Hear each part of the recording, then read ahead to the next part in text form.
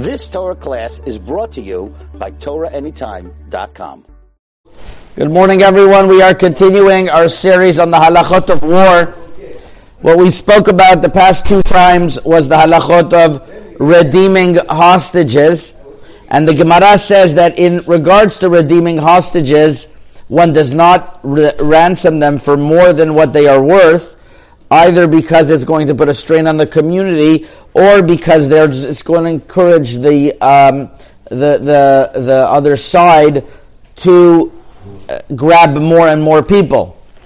And although that is the halacha written in the Shulchan Aruch Yoredei Siman Resh Nun Bet, nevertheless, in a case of a pikuach nefesh, that you think that the captured lives are in danger, then the halacha would be that you would be allowed to save them based on what Tosfot writes, that in that type of case it would be allowed, or in a case where they are a special case scenario, you'd be able to spend more money.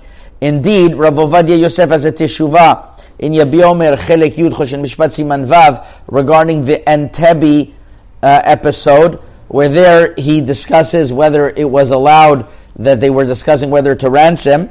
And he wrote over there that the ikar, if it's in a place of sakana, we follow Tosfot that you would be able to ransom more than what they are worth. And in his newer edition, his added glosses, he brings from the Balatanya in his letter that he wrote in a sefer called Mishnat Yoel Dav Samech Daled. There was a case where a few Jews that were that were irresponsible put themselves in a place of sakana, and they were caught by the government, and they needed a lot of money to take them out. And he says absolutely, because they were in danger. They weren't going to be just sold as slaves or something of the sort. They were in real danger.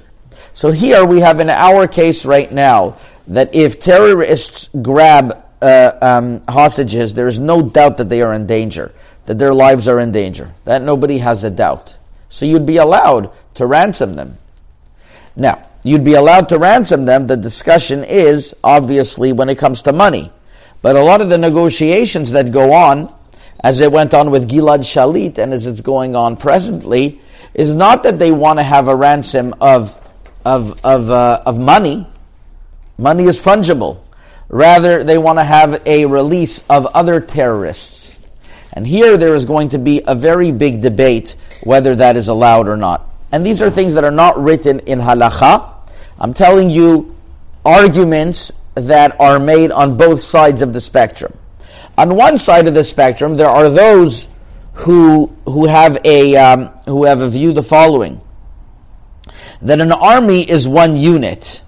And just like a one unit, you find there are exceptions how much you're able to ransom. For example, a person is allowed to ransom himself at any cost.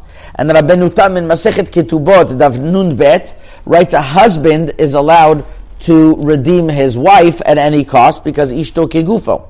So if you look at the army as one unit, they're allowed to pay any price whatsoever to get their soldiers back.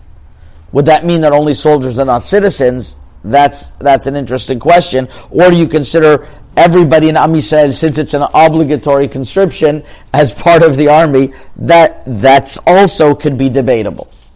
On the other hand, the strong argument is said is that you cannot put you cannot redeem soldiers or redeem anyone for the price of putting the whole nation in sakana, in danger. Because that's what you're doing effectively. Indeed, we know that in the Gilad Shalit deal, in retrospect, we know that the head of the operation of October 7th was one of the people released. And out of the whole operation of those 1,000 plus terrorists that were released, 180 people have been killed so far because of those terrorists who were released perpetrated other attacks. So we see that it's a real consideration over here. It's a real consideration, and the strong argument to say is that you cannot do pidyon shevuim, which is already a question how much you could spend. It's already a question how much you could spend when you're going to put somebody else's life in danger. So we're just going to ping pong back. So what's the counter argument? The counter argument is that there's a difference between a life-threatening situation that's in front of you and something that might happen. For example, the poskim, the Chatam Sofer, no Debiyudah, discuss autopsies. And they say, well, it's pikuach nefesh to know for the future what is going on. But on the other hand, the reason why autopsies are not allowed is because you do not take into account future pikuach nefesh if right now it doesn't stand in front of you.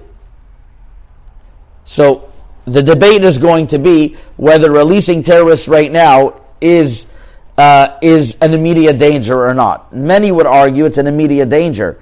The statistics show that the terrorists that are released immediately do not all of a sudden become angels and do teshuvah and say, no, I'm never going to be a jihadist again. Their whole mentality is to keep on doing that, and they're the ones in the first place that showed and proved that they have the warped mentality already to do such a thing. So who said that wouldn't prevent them to doing another? So it seems like an immediate danger. So therefore, there is a very strong argument to say that although pidyon shivuim is allowed in a place of danger of sakanat nifashot, or even if it's not sakanat nifashot, but if it's an army, it's one unit, it's a family, the argument can be said that it would be allowed.